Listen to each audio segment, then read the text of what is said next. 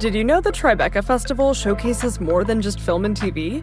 Tribeca's audio storytelling program, sponsored by Audible, is happening June 9th to June 13th in NYC. It includes premieres of new indie podcasts, plus exclusive live tapings of popular podcasts like Slow Burn, Criminal with special guest Melissa McCarthy, and Vibe Check with special guest Lena Waithe. Don't miss it. Get your tickets now at tribecafilm.com.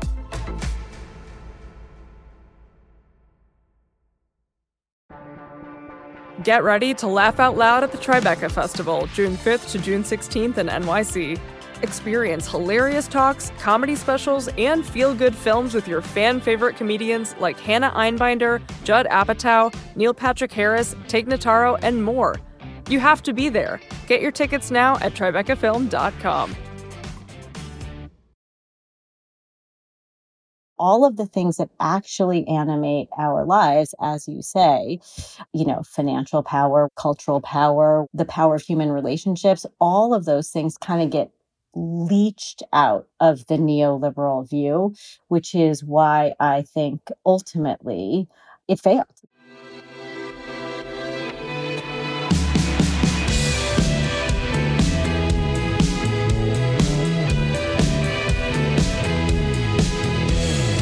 Hello and welcome to the Ezra Klein Show on the Vox Media Podcast Network.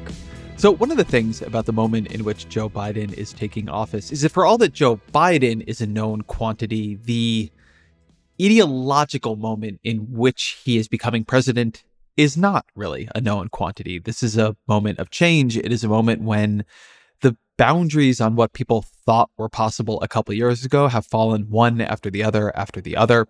Joe Biden's primary competition in the Democratic Party was an independent socialist, a Democratic socialist from Vermont. He was running against Donald Trump. It's a wild moment in politics for a fairly conventional politician to come in on. But that also means that there is a real question about what kind of president Joe Biden will be. Other people have I've observed that Biden is a politician in the deep sense. He tries to figure out what the center of the country is, what the center of his own party is, and tack to it. And that center is changing, but we talk more about the way Biden follows the center than the way the center is changing. And so that's what I wanted today's episode to be about.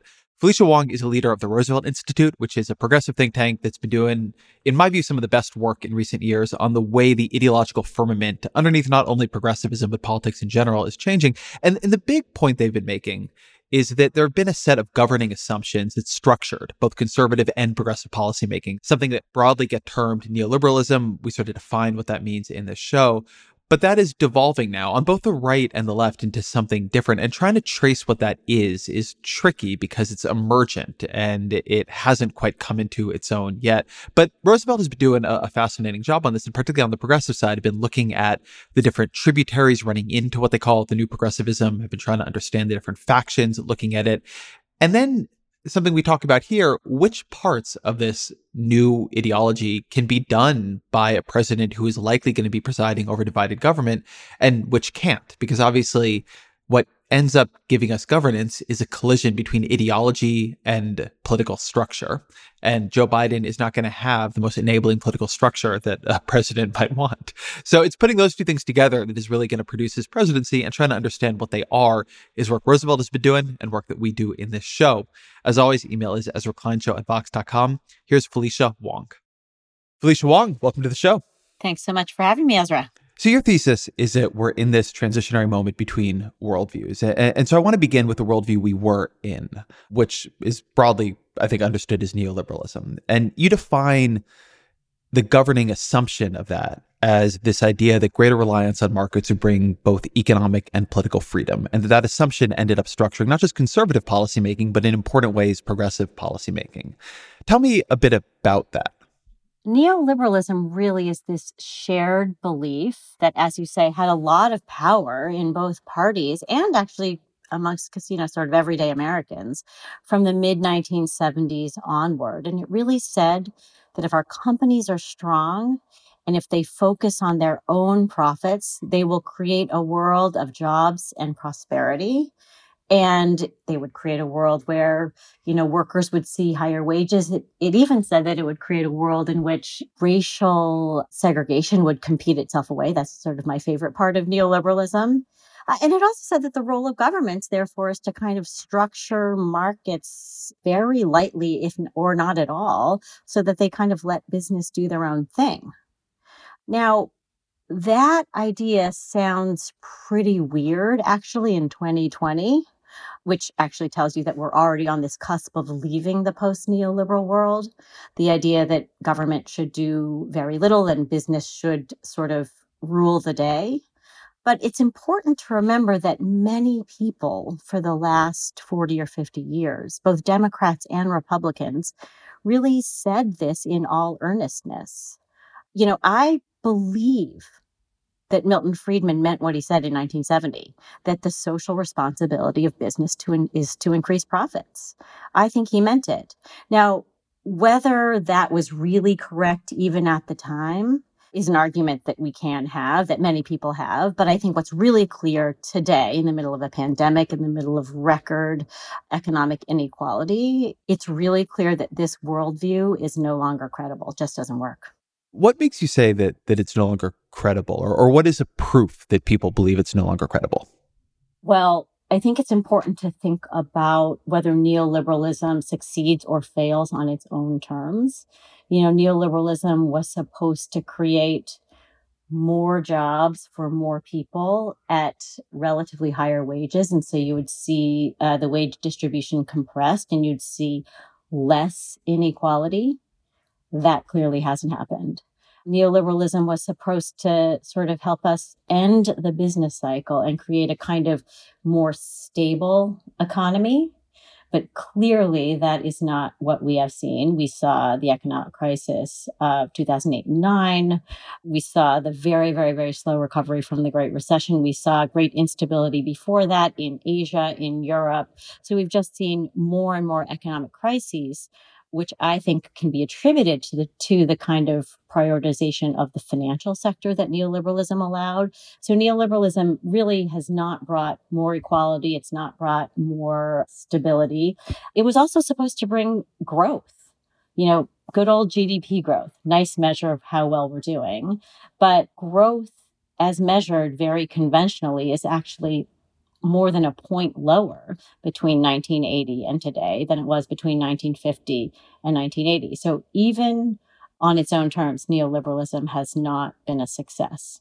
And so how do you know that's neoliberalism and not, say, globalization, expanding global labor competition, or it's technological change, or it's innovation becoming more difficult after mid-century electrification and the sort of post-World War II boom? Something you'll sometimes hear in this argument is that, yes, growth has slowed down. Yes, we've seen more inequality, but that's happening across a lot of different countries in a lot of different contexts with a lot of different governing regimes. And so there is something bigger and more structural going on that we can't attach to sort of any one ideological construct. Well, I think all of those things, globalization obviously matters, technological change obviously matters. I don't think we should be so reductive as to say that those aren't also driving factors. But when you look at the ideas of neoliberalism and you look at the idea which allowed basically this incredibly financialized economy to grow, whereby we have more and more companies making money from making money than making money from providing real goods and services. And when you have that kind of economy that does not throw off middle wage jobs, I do think you have to be able to attribute that to the way in which we structure our economy and the way in which we think our economy should be working best. So one thing that I'll just add in here, one thing that I find very convincing in this idea that we're in a transitionary worldview moment is if I go back to, 15 years ago, when I'm a little bit earlier in covering politics, and I look at the leading members of both parties, they all agree that markets are fundamentally good and they're fundamentally powerful. And it is simply about how you use them. And so conservatives want to do different things with the markets and progressives, or at least Democrats want to use them for more democratic ends and do a bit more redistribution.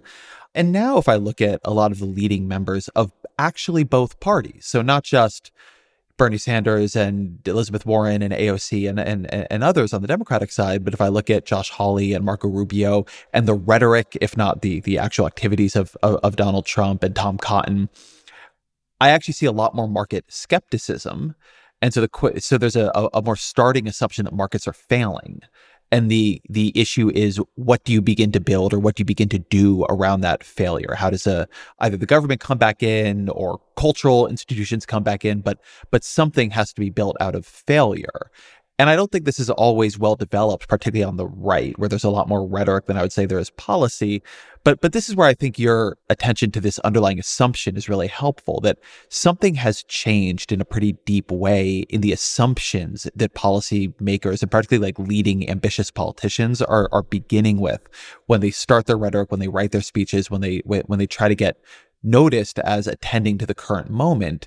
And it's not just on the left. It is actually on the right enough to say that even if the policies haven't changed that much on the right, something is cracking in the ideological firmament. Well, I think that's right. I don't want to be too unfair to neoliberal economists. I think Friedman and Hayek and others certainly recognized that markets could fail, but they thought that failure would be sort of on the margins. They thought that failure would be sort of small. And, some of them did recognize that it's some, and certainly, Democratic politicians who were still neoliberal, but who recognized the possibility that markets weren't going to do everything.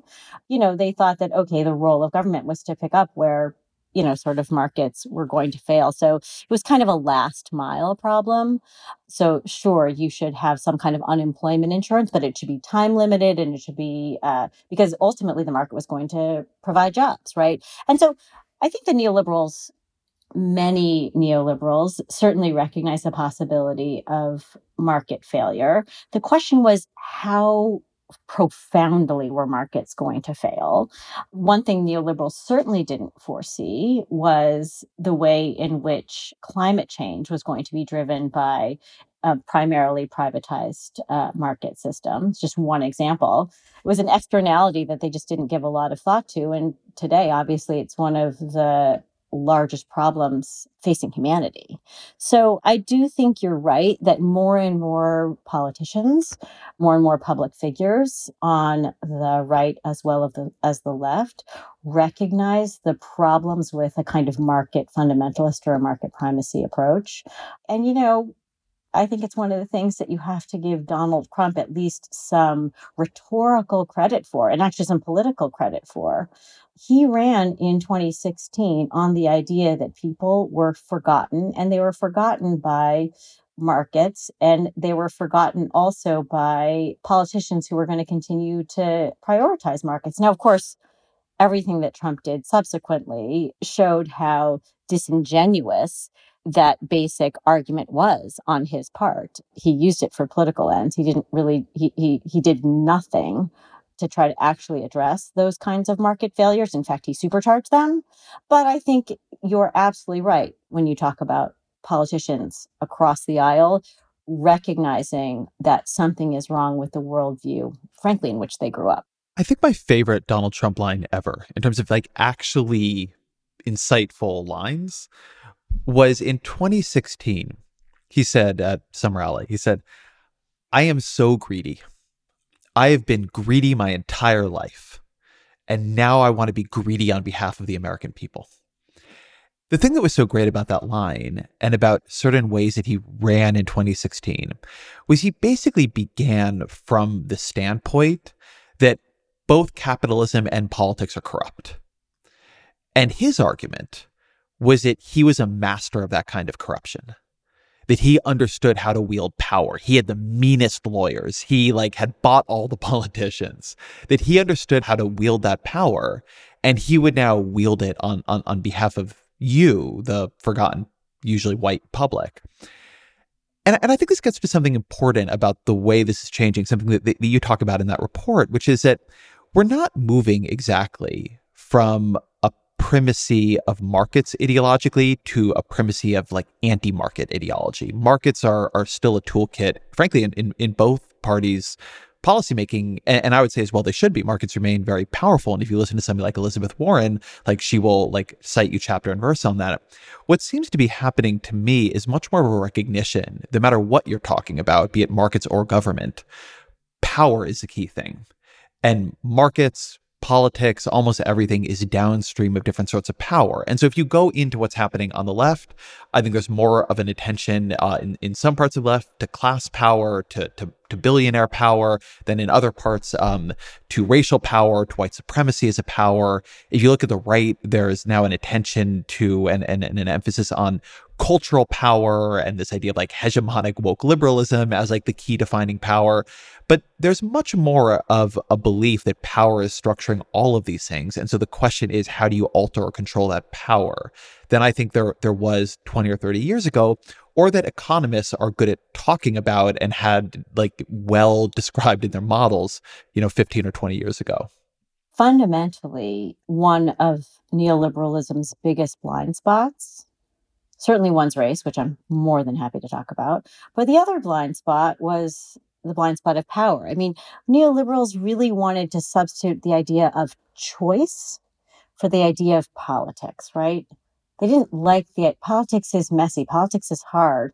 Building political coalitions, persuading people, all of that is difficult humanly, and also it's really difficult to model, right? So they just wanted to substitute the idea of choice, public choice theory is what they called it, for the idea of politics. And, that just doesn't work because it means that all of the things that actually animate our lives, as you say, financial power, cultural power, the power of human relationships, all of those things kind of get leached out of the neoliberal view, which is why I think ultimately it failed. That's one of the reasons I think that it failed. Now, the question, which I try to address in that report, is, well, what comes next? And you're absolutely right. It's not markets versus anti-markets. I think we fundamentally misunderstand the range of neoliberalism's critics and the range of new economic thinkers if we just say, well, they must be sort of anti-capitalist or anti-market.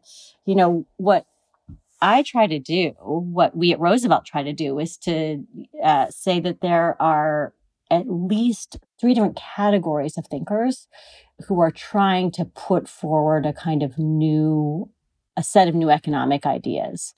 And by the way, there's a lot of overlap in them, as with all good categories, all good heuristics, but I think it's helpful to try to disaggregate them.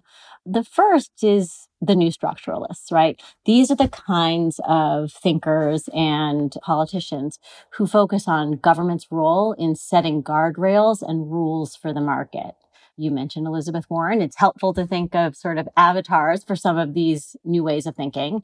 Elizabeth Warren is the avatar of the new structuralist. She always talks about government as good because it's cops on the beat who are going to make sure that markets work well and that companies stay in line. So that's category 1. Category 2 we call them the public providers. These are people who focus on increased state action, providing more public goods, especially for essential things, essential rights, human rights is what the public providers would call them, things like housing and healthcare. Where the market simply fails, it simply fails to provide universally, and it simply fails to provide in a way that's egalitarian. And so the obvious avatar for these public providers is Bernie Sanders, right? And the third category that I think is in some ways the most interesting and the most exciting is this category of economic transformer. Right? These are thinkers who focus on deploying the power of government to catalyze large-scale economic change. Government can actually help invest to create good jobs, to create new industries. The obvious way to think about this is that government can invest in new markets to help decarbonize the economy. I know you've had Mariana Mazzucato on your show before, and she's definitely one of the leading thinkers in this kind of economic transformers vision. And what's really interesting about this, Ezra, is that I think the avatar of the economic transformer and this is super surprising, is Joe Biden. He moved from the primary to the general on his climate change plan. Build Back Better has $2 trillion worth of money that would go to funding a decarbonized economy. Build Back Better promises that 40% of that money would go to frontline communities, Black, brown communities that are dependent on fossil fuels. So those might well be white rural communities.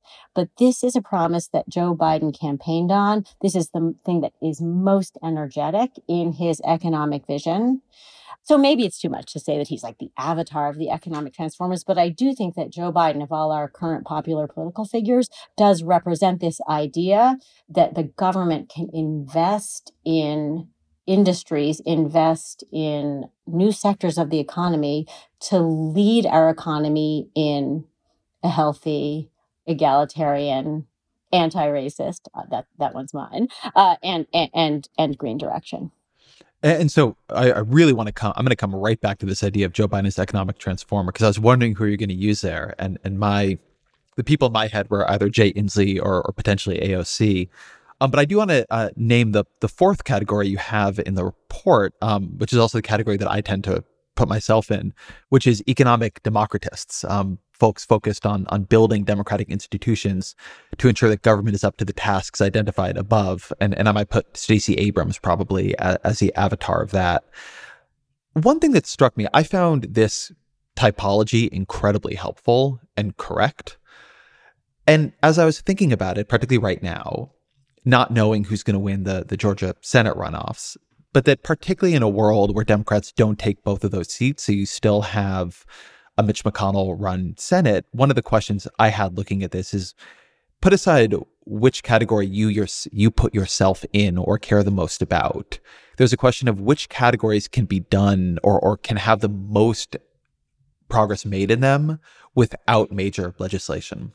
And there, I think it's very clearly the new structuralists and the economic transformers, where there's a huge amount of rule-setting power, market structuring power that is already embedded in executive agencies. And then both through some amount of rule-setting power and, trade power, but also through government procurement, different kinds of investment, how the Defense Department sets its spending priorities, et cetera. You can actually do a lot to signal changes in the economy and like what is going to be valued versus what is not going to be valued going forward. And so I was hoping to hear you talk a bit about that, because Roosevelt has done tremendous work on executive authority and what is possible within the rules. So first, does that sound right to you? Do those seem to you like categories that progress can be made on even in the absence of Congress? Yeah, I agree that the new structuralists are the people who are most likely to make progress in a world of kind of legislative gridlock. You're absolutely right. In many ways, not knowing what's going to happen in Georgia, not knowing what the Senate will really look like, but assuming that regardless, the Senate's going to be very finely divided, even if the Democrats have 50 seats come late January, I think that the public providers, people who would really like to see a very robust Medicare for all, that obviously requires legislation. And I also think that a lot of the economic transformer work, especially the part of economic transformation that says that you need to spend multi-trillions of dollars to sort of seed new battery technology, massive EV charging stations for electric cars, et cetera, et cetera. All of that actually does require a significant amount of funding that's going to be extremely difficult without legislation. Whereas some of the new structuralist ideas, the ideas that, better corporate governance, right? Rules from the federal government that say that companies can't buy back their own stocks simply to increase the stock prices and therefore pay higher compensation to their executives. That used to be illegal. The government could make that illegal again. And so those kinds of rules are much more available to a Biden administration. And perhaps one of the great ironies of 2020 is that, Joe Biden did in fact handily win the presidency. And yet in many ways we will be living in an Elizabeth Warren world. So how all this plays out will be pretty fascinating. But I also wanted to come back to your idea of the economic democratists. I didn't leave them out on purpose. I actually was going to pause and talk about them subsequently, because I think, and this is where I really agree with you, Ezra, I think this question of whether or not the economy is structured in a way to allow true public participation, that is the most important question for any of these categories, right? Whether or not you're a new structuralist, or whether or not you believe that government should be providing a lot more to a lot more people, or whether you believe that the government should be setting the North Star for, our green future. None of this is going to happen well unless people trust the way government works, unless people are allowed to obviously vote in ways where their vote is not stolen, where they don't question the vote. But also, I think about economic democracy as also having to do with workplace democracy. People need a say in, the way their lives play out at work. And so I would actually put labor unions also, increased labor organizing, increased labor union participation, and people being able to organize even outside of very large industrial factories, but having domestic workers, for example, be able to organize. All of that, I think, also is about voice and agency. And I put all of that emphasis also into the category of economic democratists. My point being that none of these sort of new ways of thinking about structuring the economy are going to work unless our political structures work to support them.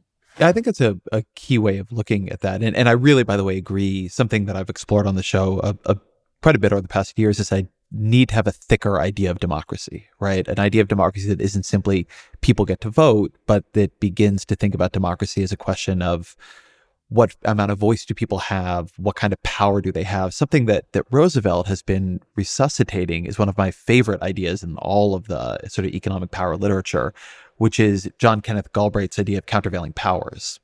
And I wanted to see if on that you would talk about that a bit, because something that Galbraith, I think, gets very unjustly neglected, but that idea that there is going to be big power throughout the economy, and so you're going to need powers that represent workers and powers that represent people, as well as powers that represent capital, and that one side of that has simply become attenuated and withered, is still, to me, one of the most relevant ways of thinking about our political economy that we have.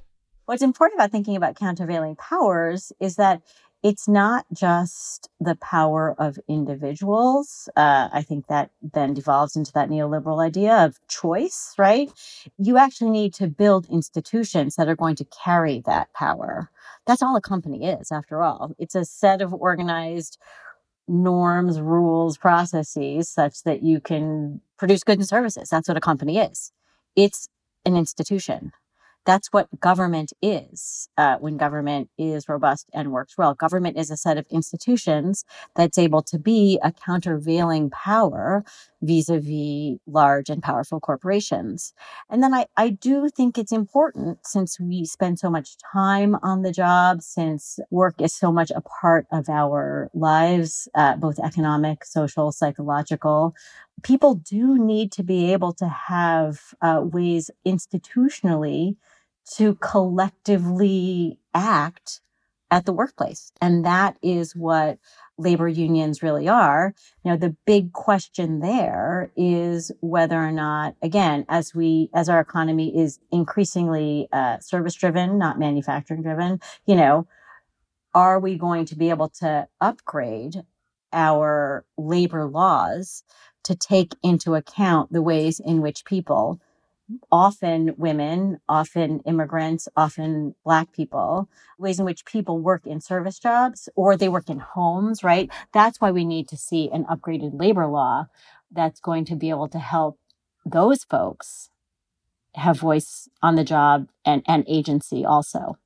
So there's lots of other ways to think about economic agency. I think about some of the experiments with participatory budgeting, for example, this idea that people should be able, on a city by city or neighborhood by neighborhood basis, to make some decisions about how their budgets are structured and how their budgets are allocated. That, too, is another kind of thick democracy idea that I think we should be experimenting more about. I'm really interested in ideas of economic collectives and cooperatives. So there are lots of things that, again, lots of ideas about how to structure our economy that have kind of been lost or forgotten or leached out in the neoliberal era that I already see people experimenting with. And I'd love to see be brought back in some much more fulsome way. The Ezra Klein Show will be back after a short break.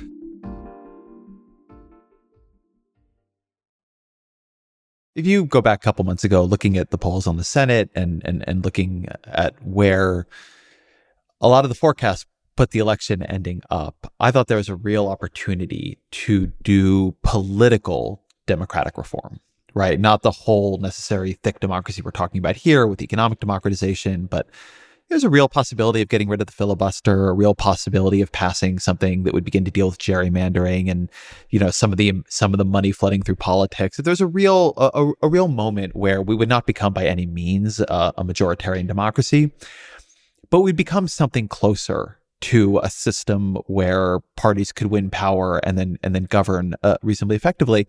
And I think of this part of it as like threshold. There are all these really important ideological debates to have, right? There are people listening to this who are much more within the neoliberal vein. There are times when I'm there. But the left neoliberals and the democratic socialists have really productive debates to have with each other that don't matter, because nobody can get power to actually govern in an ambitious way except for the relatively limited spaces in which you can do rulemaking authority. And similarly, the right populists can't govern. I mean, there is a way in which the American political system has taken what should be a very riotous and healthy ideological debate about the right direction forward and made it a kind of cosplay, a kind of LARPing of politics. Because almost no matter who wins, they're not going to be able to accomplish anything close to their agenda. And I think that's really unhealthy. I think it is unhealthy to have healthy ideological debates that never create policy resolution that can then be judged, which is why in some cases I often cut out the political democratization side of it and wish people would unite around that, because with very few exceptions, maybe the exception of actual capital itself, which tends to have a preference for the status quo, but otherwise almost anybody who has an ambitious ideological agenda right now is stymied. And in order for these debates between third way and Jacobin to really be as meaningful as people want them to be, there has to be some change in the American political system where parties, including right-wing parties, can win power and govern. And, as you said, even if Democrats win those Georgia Senate runoffs, and so they have, what I would call a 48-seat Democratic majority plus Joe Manchin and Kristen Sinema, we're really going to be operating in a very constrained world at a time when our problems are much bigger than those constraints. And that's one of the hardest things for me in covering this stuff, this knowledge that we can cover the ideas that there are solutions that are, I don't know if they will work, but they are of scale to our problems. But I can never tell anybody with a straight face that I think that we will be able to test them, because that is not how we are structured as a governance operation. Yeah, it's kind of hard to come back from that one. I will Sorry say about that. No, it's real. Look, there were some obviously really great successes that came out of the 2020 election. I don't think anybody ought to take lightly the idea that, the American people, through democratic means and against all odds, ousted a leader whose tendencies skewed towards the authoritarian. That is something no one should take lightly, right? On the one hand. On the other hand, I don't know, I've got a couple great heartbreaks that came out of 2020, but perhaps the greatest and maybe one of the longest lasting is that the democratic reform agenda that you refer to, being able to deal with the filibuster, maybe the Electoral College, maybe the chokehold of the way the Supreme Court is currently structured, maybe the revolving door problem around the fact that some extraordinarily significant percentage of our public servants then just go on to lobby. And so continue to create a vice-like grip of private power on our government so that you can't legitimately talk about and really believe in this idea of a government for public good. I mean, that is like a self-abnegating system, right? And so that was a big agenda for many of us that we had hoped to be able to prioritize going into 2021. Many of the debates on the left were like, just how big, like HR1 plus, HR1 plus, plus, plus, like that was the big debate. And it's heartbreaking that we're not going to see that. I don't think we're going to see that certainly for at least 2 years. I hope our democracy, even if diminished, is able to survive that. I think we can survive it, but I don't think we should have to survive it for very much longer because this is a system that's basically eating itself alive. Joe Biden operates in between these two things. There is a part of him that is a very conventional, by-the-book politician and who doesn't want to push on authority, who doesn't want to break the boundaries of politics, who really wants it to work in the way it worked 30 years ago. And then there's a part of him that has embraced a much broader ideological vision. And it has always been just much more mistrustful of the economists. I mean, one of the ways Joe Biden is he's not like a coolly technocratic wonk. And like I've always heard from the economists who've worked with him that he's just is more skeptical of their models and their ideas. And just like he believes in an economy just more built on values and kind of doesn't want to hear some of the reasons that you can't do that. And that's going to be an interesting tension with him. You had a piece in the report where you talked about one of the threats to the emerging progressive worldview being the desire to just return to normalcy. And it almost read sometimes there like you were describing a possible Biden administration. This came out before, just the idea that getting rid of Trump is enough. And then there's going to be a pull for things to feel conventional, stable, non-conflict oriented, get a couple small deals with Republicans so you can show the system is working again. And that the only alternative, particularly in a world where Democrats don't take the Senate, is going to be a level of aggression through executive actions that will make people like Joe Biden feel very uncomfortable. But if you're going to be showing you're making real progress on things, you're going to have to do that. And so I'd like to hear you talk a little bit about that tension between, the desire to return to normalcy and the desire to maximize the authority you do have for structural rules and at least pointing towards transformation. I think one of Joe Biden's greatest superpowers is that anything he says sounds moderate. It's the Andrew Yang line. I mean, it's like, just like anything Bernie Sanders or Elizabeth Warren or AOC say sound, radical. Anything, if you listen to a lot of what AOC says, it's like very sensible. But when she says it, somehow it kind of reads as like radical. I say that regardless of whether one agrees with her or not. It's kind of an interesting kind of psychological phenomenon. And on the other hand, anything Joe Biden says sounds moderate. And so what has been so fascinating about watching Biden over the course of the last year go from the primary to the general is, he has embraced so much that is really transformative, right?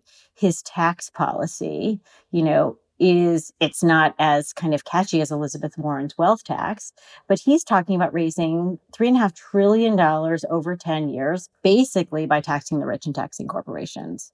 He doesn't get a lot of flack for it because he says, and it sounds so common sense. But I mean, I think that's pretty remarkable. Similarly, I think his climate policy really is quite transformative, in that he talks about $2 trillion, spent over for 4 years to sort of seed, he won't call it a Green New Deal, but many people on the Green New Deal side of things would call it a Green New Deal. But at any rate, my real point about Joe Biden, and maybe this is like the superpower underneath his superpower, is that he is a politician. He is a politician who maybe he doesn't agree with the economist models, but he sure listens to people and tries very hard to incorporate what they are saying into what he is arguing for on their behalf. And so I just think it is very, very interesting that it is Biden's political nature. So often we sort of disdain politics and politicians these days. But I think it is possibly the fact that Biden is a politician's politician that might help him be an effective leader out of some of this mess. Now that means he's got to deliver, of course, right? And that means he has to deliver in these very constrained circumstances that you and I have been talking about, very constrained circumstances legislatively, having Republicans who've already basically announced that they're going to have their knives sharpened for any of his agenda. So it's going to be tough. But I think, I'm not sad about having a president who's actually a politician. The Ezra Klein Show will return after a quick message from our sponsors.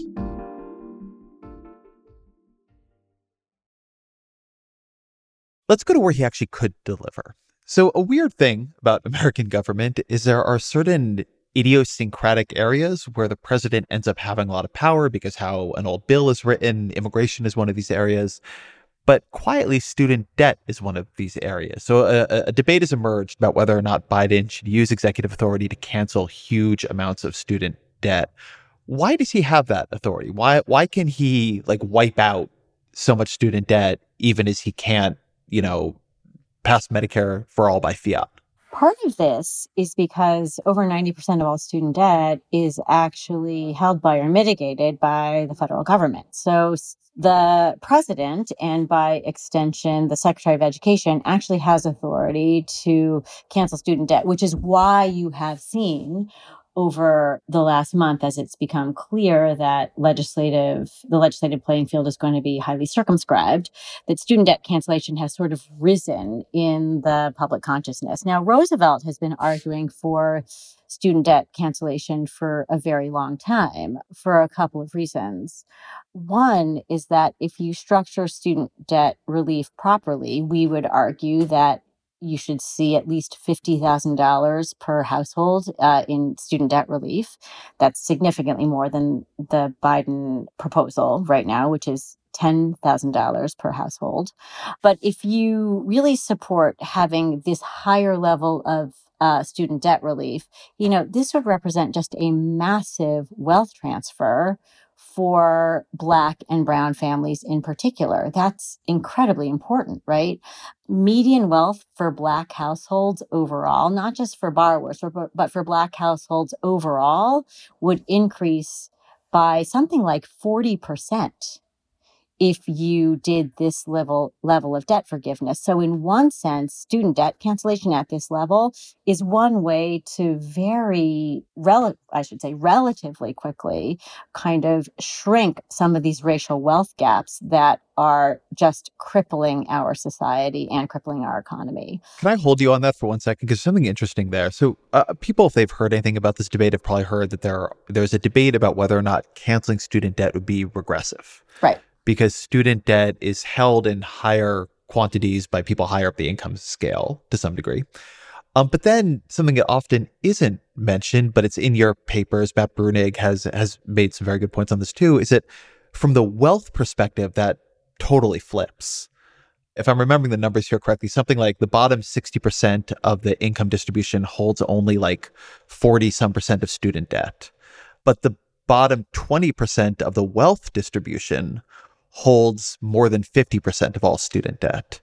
And so this income versus wealth look really, really changes the picture. That's right. And I would also say that, Black and brown households generally are much more burdened by student debt than white households. And so student debt forgiveness would disproportionately benefit people of color. Just one example is that 20 years after graduating, white households will have paid off 95% of their student debt. But 20 years after graduating, Black households will still hold 95% of their student debt. Now, that's for a lot of reasons. I shouldn't say graduating, I should say leaving college, because many Black Americans end up holding student debt, but not actually graduating. So they're in the worst of both worlds. They have debt, but they don't have the degree that would actually get them a marginally higher wage job. It's also because many Black households don't have other ways. They don't have family wealth, so they can't pay down that debt using other means. And so, look, student debt cancellation is something that the president can do. It would significantly benefit Black and brown families. And overall, 40 million Americans hold debt. So this is something that would be very directly something that an administration could do, even in the face of legislative intransigence. So that's one of the reasons you're seeing so much energy in this conversation right now. I think it's a really important one. It would help a lot of people. It would be direct. And I would say to the Biden team, if you're going to do this, and this gets back to this question of what are some of the lessons we've learned in policymaking over the last 10 years? What can we learn from the Obama administration? What can we learn from the Trump administration? I would say this. If you're a politician and you're helping people, you better tell them that you're helping people. So if student debt cancellation does in fact happen at any kind of scale, I think that the federal government, and in this case, it would be the Biden-Harris administration, ought to take real credit for that. I want to go through a couple of the debates people have on this because I think they're interesting. They're actually interesting in this worldview transition discussion we were having earlier. So one is this idea that this would be unfair to do because, well, I paid off my student debt. I being someone older or someone richer or something, or somebody who actually was burdened under student debt for 20 years and finally got it paid off. This idea that to help people with a mass cancellation now, when so many other people had to handle this problem and did, or had to handle this problem and suffered, it would cause a Tea Party style political backlash. It would be unfair politics. It'd be Democrats helping the educated at the expense of the less educated, because if you never went to college and never took on this debt burden, you don't get anything out of this policy. How do you think about that argument? I don't think the moral hazard argument is a very good one, because let's go back to the fact that 40% of all people who hold student debt actually did not graduate from college, did not actually get that degree. So this gets back to the neoliberal idea. It was, in fact, a kind of neoliberal promise that if you invest in yourself, if you invest in your own skills, then you would enter a job market that would reward you for that kind of self-sacrifice. Take debt now, get paid out later. That is just not happening for many, many, many people who hold debt. So therefore, I think that the moral hazard argument is significantly weakened given where today's labor market really is. And then I would also say that, again, this argument that it's going to disproportionately benefit white people and or people who went to college. If you structure the forgiveness plan properly, and there's a big debate right now about whether you should have an income cap, which would for which you could then almost guarantee that you're benefiting middle and lower income Americans. That's a very important set of questions. How do you structure the plan so that it benefits the people who need it the most? Big debate about that, as I said.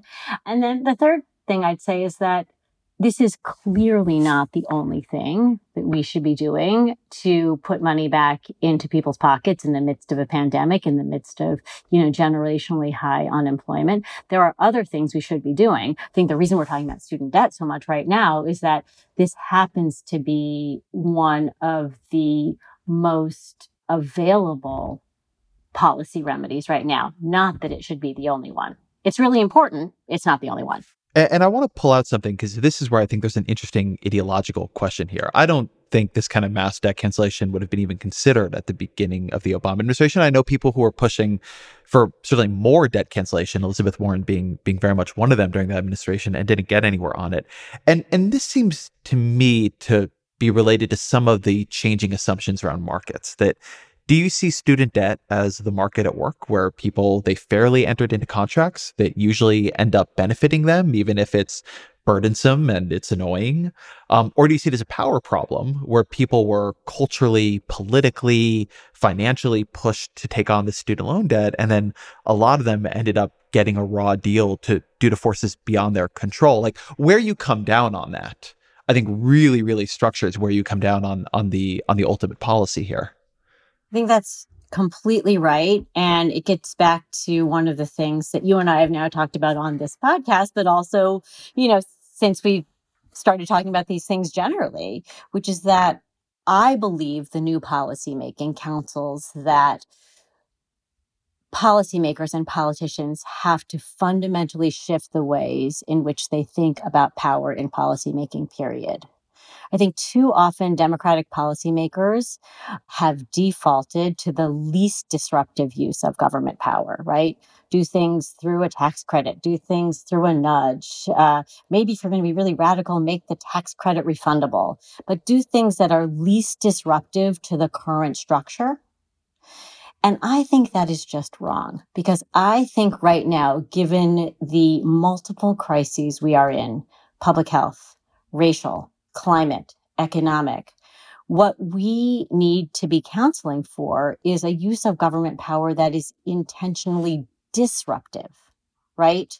Eliminating student debt to some people looks like that, but you're really disrupting. And in fact, first of all, you'd be helping 40 billion people, as I said, but also you'd be showing the ways in which, the current system did not keep up its end of the bargain, right? I would say that using industrial policy, the kind of government investment that I had talked about before, using industrial policy to address climate change rather than just using carbon taxes, that is actually also a pretty disruptive way to use power. And I think that it's also quite Rooseveltian, as in an FDR kind of way of using power. He did not shy away from that. And I think this is the way of post-neoliberal policymaking that I hope and think and believe we will be heading toward. Well, one of the other spaces where they have some of this power, and I think there's been a very big change in underlying assumptions in the Democratic policy world, is around antitrust. And depending on who you talk to, you will get different answers on what they should do with that power. But antitrust is broadly speaking an executive power. It doesn't go through Congress. There is a growing view that industry concentration has become a major power problem in our economy and in our politics. Some people, I think, make antitrust and concentration the core of everything, and I'm not fully bought into that view, but I think the argument that it is a problem is very well supported at this point. I'm curious how you see the antitrust power in a Biden administration, if there are particular things you think they should do with it that haven't been done of late. I absolutely do. And I think the number one way to push forward on an anti-monopoly, I think of it as anti-monopoly, not just antitrust. Antitrust is a kind of narrowly legal way to think about using authority to curb the power of large corporations. Anti-monopoly, there's a lot more means in addition to legal means that are available to you. But at any rate, I think that there is a lot that is available to a Biden administration to curb private power. I think mostly it's going to have to happen through actually appointments of people to the Federal Trade Commission, to the Department of Justice, particularly in the Antitrust Division, the AAG for antitrust. And I think that one of the things that the Biden administration really needs to think about is what is the aggressive sort of strategy that the Department of Justice and the FTC should use to actually prosecute cases. You can think about all of the public outcry against big tech right now, Facebook, Google, et cetera, Facebook, Google, Amazon, as kind of the tip of the spear on all of this. But there is a way to actually assertively contemplate a rulemaking strategy and a legal strategy that doesn't just sit back and wait for cases to come to you, but actually pushes forward to think through what are the biggest harms that companies are doing to workers and to consumers in the current American economy, and how would you really reverse that? But I think how all of that really can and should be done through the right appointments to those offices. Is there any executive power that you think is going to be profound or pivotal in this administration that people don't think about? A space of authority that does not get attention, but that you're going to be watching closely, or that you wish the Biden team would become more ambitious about their approach to? Well, I don't know if it's about executive authority, sort of classically defined, but I think it is incredibly because it's not like a single EO or something like that, a single executive order. But I think especially at this moment when we're seeing the Biden transition team appoint people to various offices, obviously things as powerful in public as like, the Treasury Secretary, or folks who are like White House staff. I think paying attention to personnel is incredibly important. And I think it is absolutely critical that the people who are appointed to these jobs hold a kind of new economics understanding of power and of what is available in kind of new economic rulemaking and new economic thinking. And I think it's really important that that those people be diverse by race and gender. And I say that not just because I think it's important sort of for moral reasons or because I think it's important for reasons of kind of abstract fairness, but if a person who is a staff member at the National Economic Council has family members who have lost their jobs, lost their livelihoods, whose businesses have gone under, who themselves have contracted COVID. And all of that is just statistically much more likely if you are Black or if you are Latinx. If that's the kind of person who's also in the White House helping to make and guide policy, you will see different policies going through the pipeline and ultimately becoming the law of the land. And so I think it's really important for substantive reasons and not just kind of abstract ethical reasons that we see a much more diverse and much more next generation, new generation set of policymakers. I think that is a good place to come to a close. So always a final question here. What are 3 books you'd recommend to the audience that have influenced you? I actually picked 3 books that all kind of take us back to the early neoliberal era. And all of them are set in California because I'm a Californian and I like to think about the ways in which my home state is currently the bluest of the blue, but also was the home of some of the earliest neoliberal thinking and neoliberal politics. So my 3 books are first, Suburban Warriors by Lisa McGurr.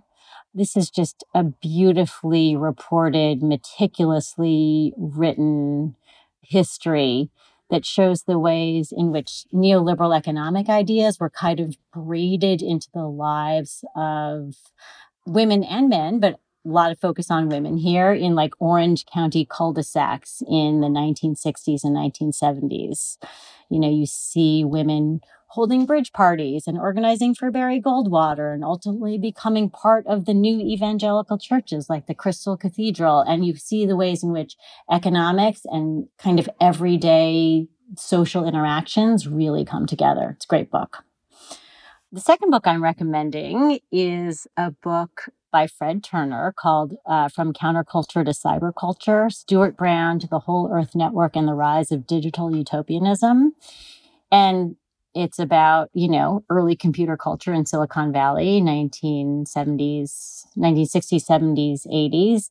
And it reminds us, I love this because we've gotten so far away from this in Silicon Valley today, but it reminds us that computer culture was once seen as profoundly and radically democratic. And Turner has this idea, this kind of ecological metaphor for networked democracy that is utopian and is really quite beautiful. I don't think it turned out the way that Stewart Brand might have wanted it to, but it's a great book. And then my last book is by my friend and colleague Manuel Pastor. It came out just a couple of years ago, and it's called State of Resistance, What California's Dizzying Descent and Remarkable Resurgence Mean for California's Future. And Pastor really tells the story about how California's exceedingly right-wing politics in the 1970s and 1980s, up through the 1990s, right, with Pete Wilson, Governor Pete Wilson, who really villainized immigrants. Pastor tells the story of how this politics turns around when Black and brown leaders in California decide to take charge and not just organize and not just create outside movements, but actually run for office and take power. So they really created a new social compact in California, which is not perfect, believe me, but it's a lot different than California of the 1980s. So 3 books, all great. Felicia Wong, thank you very much. Thank you so much, Ezra. Always great to talk with you. Thank you to Felicia Wong for being here, to Roger Carmen for researching, Jeffrey Geld for producing, the Ezra Klein Show's Vox Media podcast production.